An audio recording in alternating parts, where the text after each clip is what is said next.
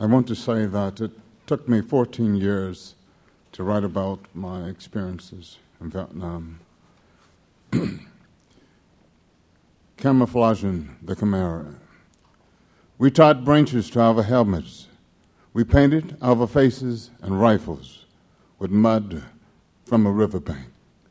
Blades of grass hung from the pockets of our tiger suits. We wove ourselves into the terrain, content to be a hummingbird's target. We hugged bamboo and leaned against the breeze off the river, slow dragging with ghosts from Saigon to Bangkok, with women left in doorways, reaching in from America. We aimed at dark-hearted songbirds. In our way station of shutters, rock apes tried to blow our cover, throwing stones at the sunset. Chameleons crawled our spines, changing from day to night, green to gold, gold to black. But we waited till the moon touched metal, till something almost broke inside us. These seas struggled with the hillside like black silk wrestling an iron through grass. We weren't there. The river ran through our bones. Small animals took refuge against our bodies. We held our breath, ready to spring the L-shaped ambush as the world revolved under each man's eyelid.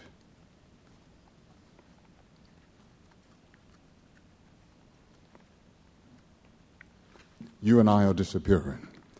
The cry I bring down from the hills belongs to a girl still burning inside my head. At daybreak, she burns like a piece of paper. She burns like foxfire in a thigh-shaped valley. A skirt of flames dances around her at dusk. We stand with our hands hanging at our sides while she burns like a sack of dry ice. She burns like oil on water. She burns like a cattail torch dipped in gasoline. She glows like the fat tip of a banker cigar, silent as quicksilver, a tiger on the rainbow at nightfall. She burns like a shot glass of vodka. She burns like a field of poppies at the edge of a rainforest. She rises like dragon smoke to my nostrils. She burns like a burning bush driven by a god-awful wind.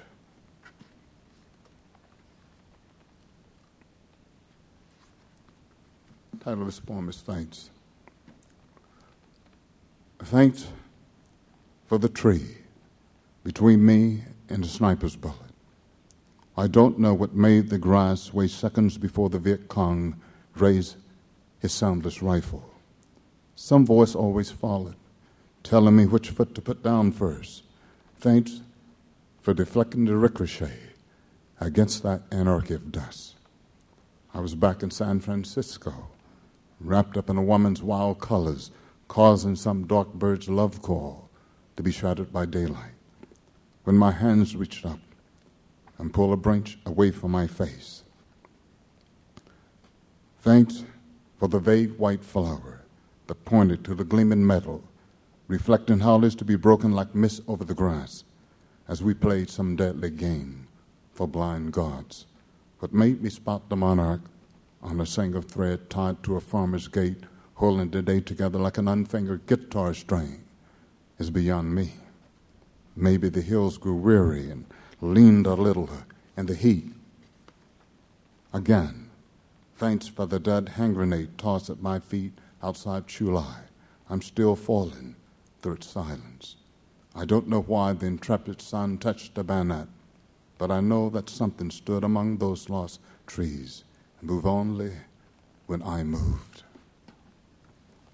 I'm going to read just a couple of short sections of a long poem in progress entitled Love in the Time of War. New poem.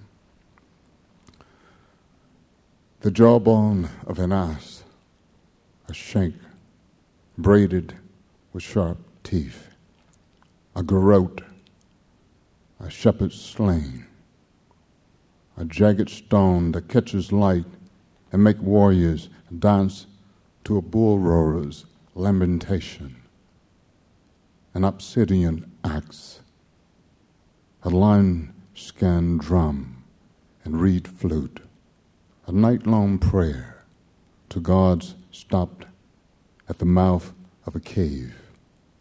The warrior king summons one goddess after another to his blood-stained pallet.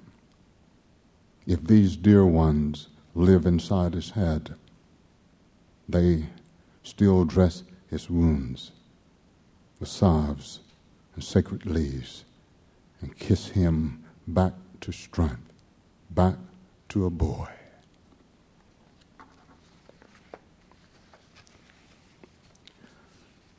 Here, the old masters of shock and awe huddle in the war room, talking iron, fire and sand, alloy, and nomenclature.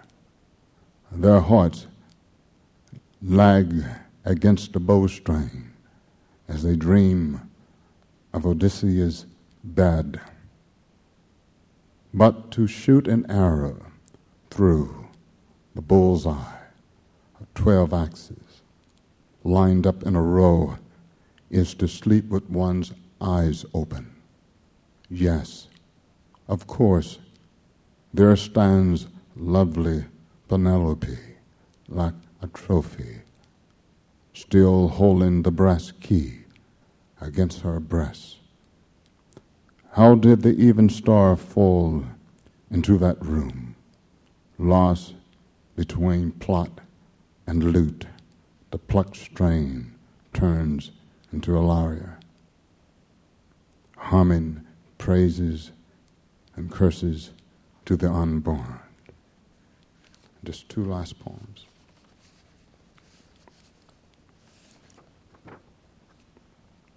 Someone's beating a prisoner.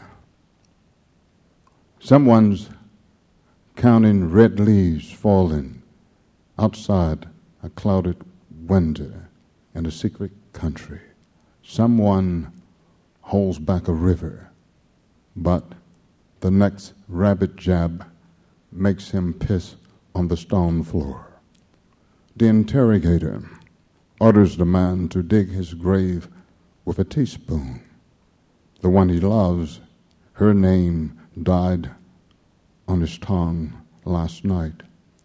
To revive it, to take his mind off the electric wire. He almost said, there's a parrot in a blue house that knows the password, a woman's name. And the very last poem is the second poem I wrote in the Vietnam sequence, Facing It.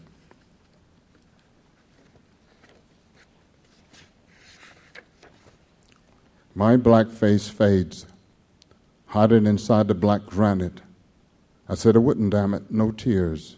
I'm stone, I'm flesh. My clouded reflection eyes me like a bird of prey. The profile of night slanted against morning. I turn this way. The stone lets me go. I turn that way.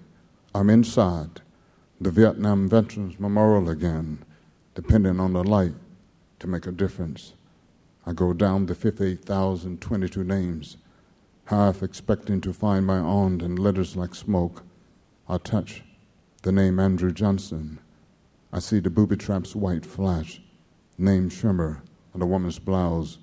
But when she walks away, the name still on the wall, breaststrokes flash, a red bird's wings cutting across my stare, the sky, a plane in the sky. A white vet's image floats closer to me.